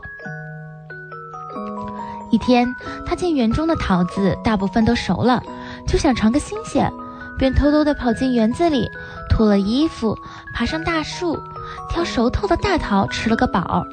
从此以后，每隔2-3天，他就设法偷吃一次桃子。每一年蟠桃会到了，一天，7位仙女奉王母之命进园摘桃，恰巧这时孙悟空把桃吃饱了，感到有点困，就变成了2寸来长的小人，在大树梢上找了个凉快的地方睡着了。7仙女见园中的熟桃不多了，便四处寻找，找了好长一段时间，最后在一棵大树梢上发现有颗熟桃，就把这个树枝扯了下来。没想到悟空正好睡在这棵树上，被惊醒了，变回了原来的样子。他拿出金箍棒，叫了声：“谁敢偷桃？”吓得7位仙女一起跪下，说明了来这儿的原因。悟空问：“蟠桃会请了什么人？”当他知道没有自己时，十分生气，于是便开始了大闹天宫。小朋友们，今天就讲到这里。你们想知道齐天大圣大闹天宫的故事吗？这个在《西游记》里可是非常重要的一个环节哦，这也决定了齐天大圣孙悟空今后的人生走向哦。好的，这就是今天晚安宝贝的故事，小朋友们还喜欢听吗？记得和爸爸妈妈在每周一和周二晚上关注我们的怀卡托华人之声。小小姐姐在这里祝大家晚安，晚安，好梦甜甜。您正在收听的是怀卡托华人之声，调频立体声 FM 89.0，这里是新西兰中文广播电台节目。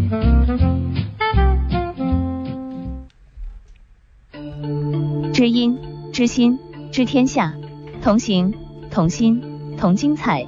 怀卡托华人之声美文分享栏目《心情物语》，用耳朵倾听你我的快乐，用心灵关注世界的宽广。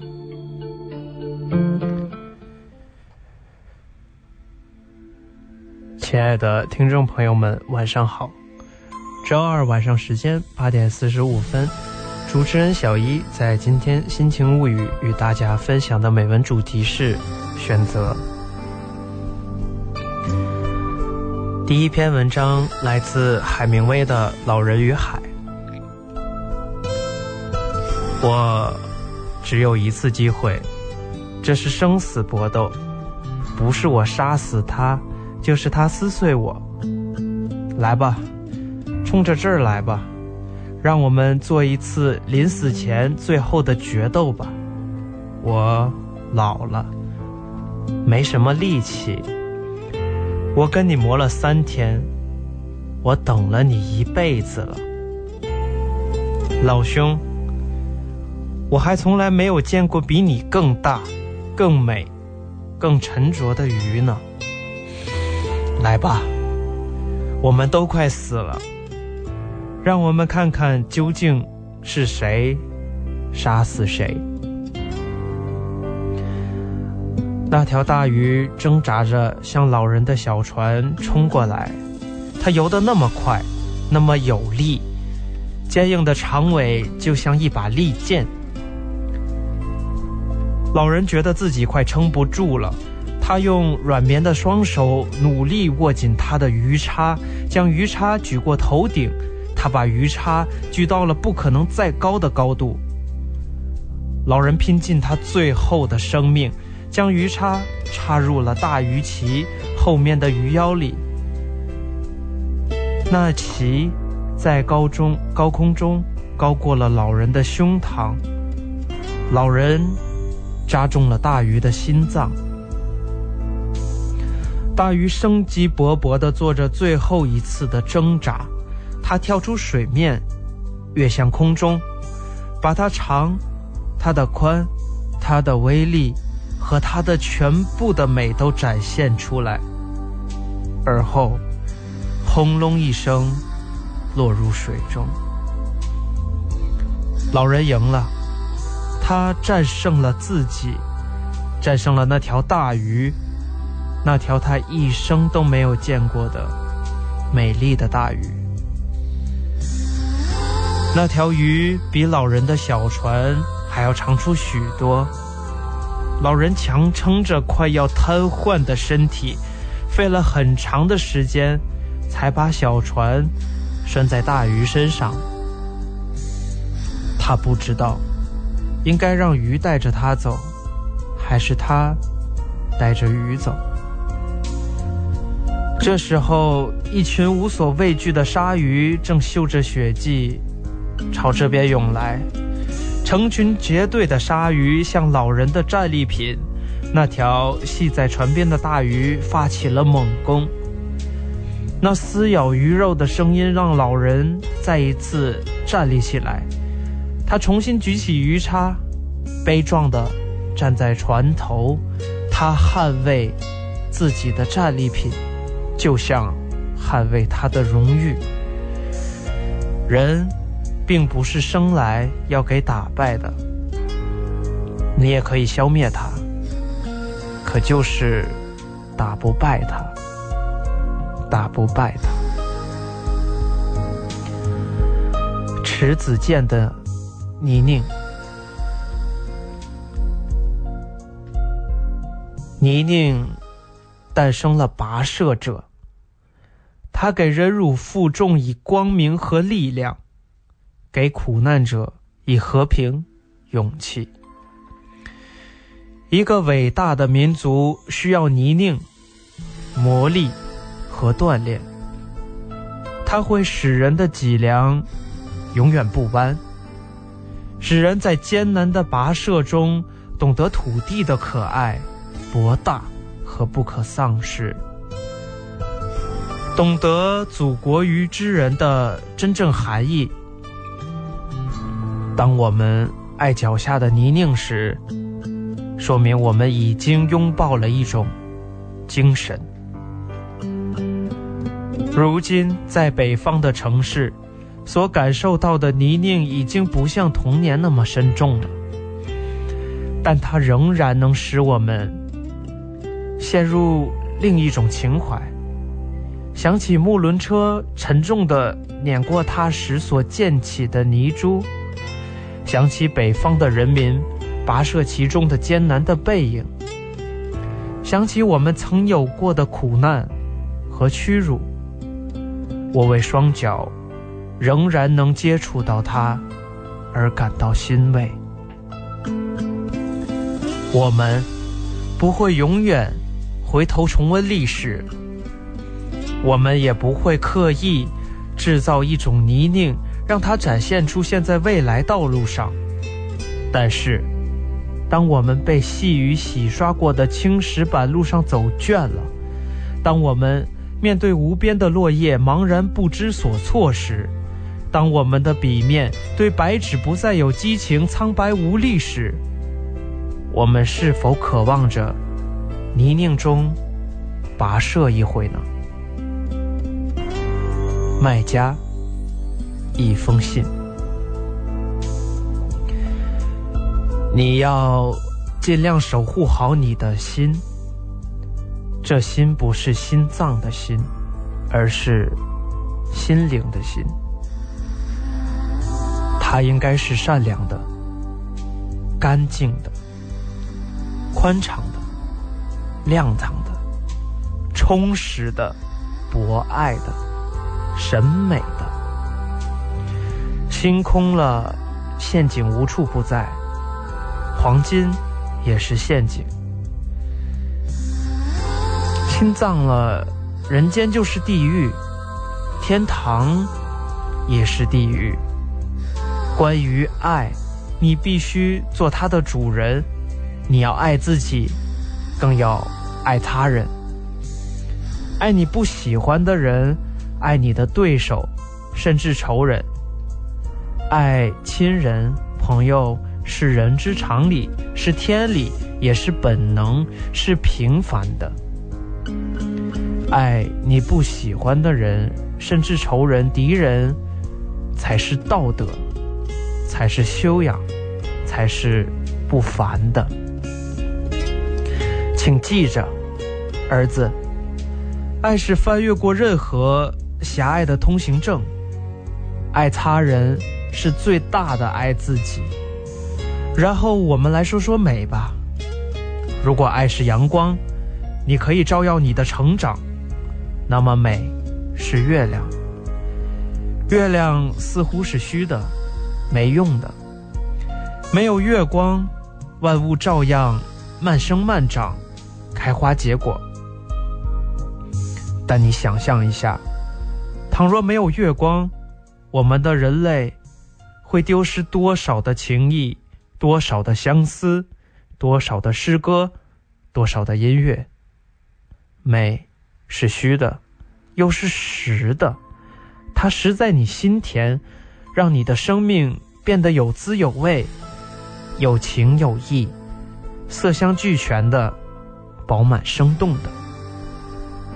哈哈，儿子，你的父亲真的是饶舌。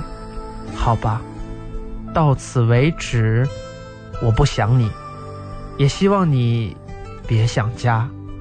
如果实在想了，就读本书吧。你知道的，爸爸有句格言，读书就是回家。书这一张纸比钞票值钱，请容我再饶舌一句。刚才我说的似乎都是战略性的东西，让书带你回家，让书安你的心，让书练你的翅膀，这也许就是战术吧。史铁生，奶奶的星星。世界给我的第一个记忆是，我躺在奶奶的怀里拼命地哭，打着挺，我也不知道为了什么，哭得好伤心。窗外的山墙上剥落了一块灰皮，形状的难看，像个老头。奶奶搂着我，拍着我，哦哦地哼着，我倒更觉得像委屈起来。你听，奶奶忽然说，你快听，听见了吗？我愣愣地听，不哭了。听见一种美妙的声音，飘飘的，缓缓的，是歌哨，是秋风，是落叶划过窗沿，或者只是奶奶轻轻地哼唱，直到现在我还是说不清。哦，睡觉吧，马猴来打我他。那是奶奶的催眠曲。屋顶上有一片晃动的光影，是水盆里反射的阳光，光影也那么飘飘的，缓缓的变换成和平的梦境。我在奶奶的怀里安稳的睡熟。我是奶奶带大的，不知道有多少人当着我的面对奶奶说，奶奶带起来的，长大了也忘不了奶奶。那时候我懂事了，趴在奶奶的膝头，用小眼睛瞪着那些说话的人，心想，瞧你那讨厌样吧。翻译成孩子还不能掌握的语言就是，这话用你说吗？奶奶愈紧地把我搂在怀里，笑笑说，等不到那会儿哟。仿佛已经充满了满足的样子。等不到哪会儿啊？我问。等不到你孝敬奶奶一把铁蚕豆。我笑个没完。我知道奶奶她不是真的那么想，不过我总想不好，等我挣了钱给她买什么。爸爸、大伯、叔叔给她买什么，都是说用不着花这么多钱买这个。奶奶最喜欢的是我给她踩腰踩背，一到晚上她经常腰疼背疼，就叫我上来到她的身上去，来来回回的踩。她趴在床上哎呦哎呦的，还一个劲儿的夸我，小脚丫踩上去软软乎乎的，真好受。我可是最不耐烦干这个，她的腰背可真是够漫长的。行了吧？我问。再踩2趟。我大步的跨个来回。行了吧？哎，行了。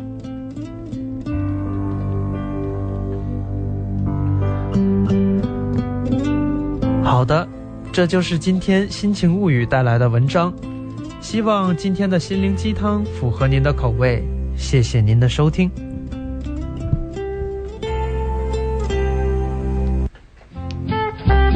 您正在收听的是怀卡托华人之声，调频立体声 FM 89.0，这里是新西兰中文广播电台节目。时间不知不觉来到了快要9点钟，怀卡托华人之声要和大家道别了。希望这一周的中文广播电台节目陪伴您度过了一段愉快的时光，感谢您的关注和参与。下周星期一晚上7点钟，别忘记打开收音机收听我们的直播节目。您也可以关注中新时报微信公众号博雅中心，随时随地收听我们节目的录播。我是主持人建成，我是潇潇，主持人小一，在这里祝大家晚安，祝大家一周好心情。我们下周一晚7点再会，下周见。怀卡托华人之声，音质天成，悦动人生，伴我隨行。懷卡托華人之聲，音質天成，樂動人生，伴我隨行。You are listening to Waikato Chinese Voices. Follow our radio, share the world. 您正在收听的是 FM 89.0怀卡托华人之声广播电台节目，我们在新西兰为您播音。For more episodes of this community access radio show, please visit freefm.org.nz. Thanks to New Zealand On Air for making this podcast possible by funding the Access Internet Radio Project.